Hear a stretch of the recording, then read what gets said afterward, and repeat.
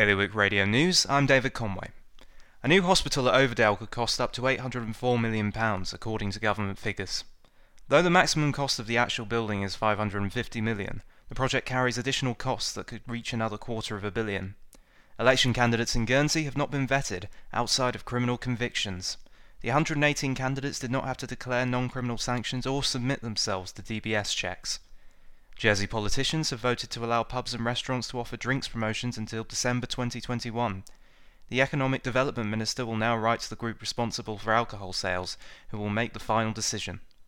Regular swimmers at Guernsey's bathing pools have raised concerns about the £300,000 of state's money put into upgrading La Valette kiosk and changing rooms.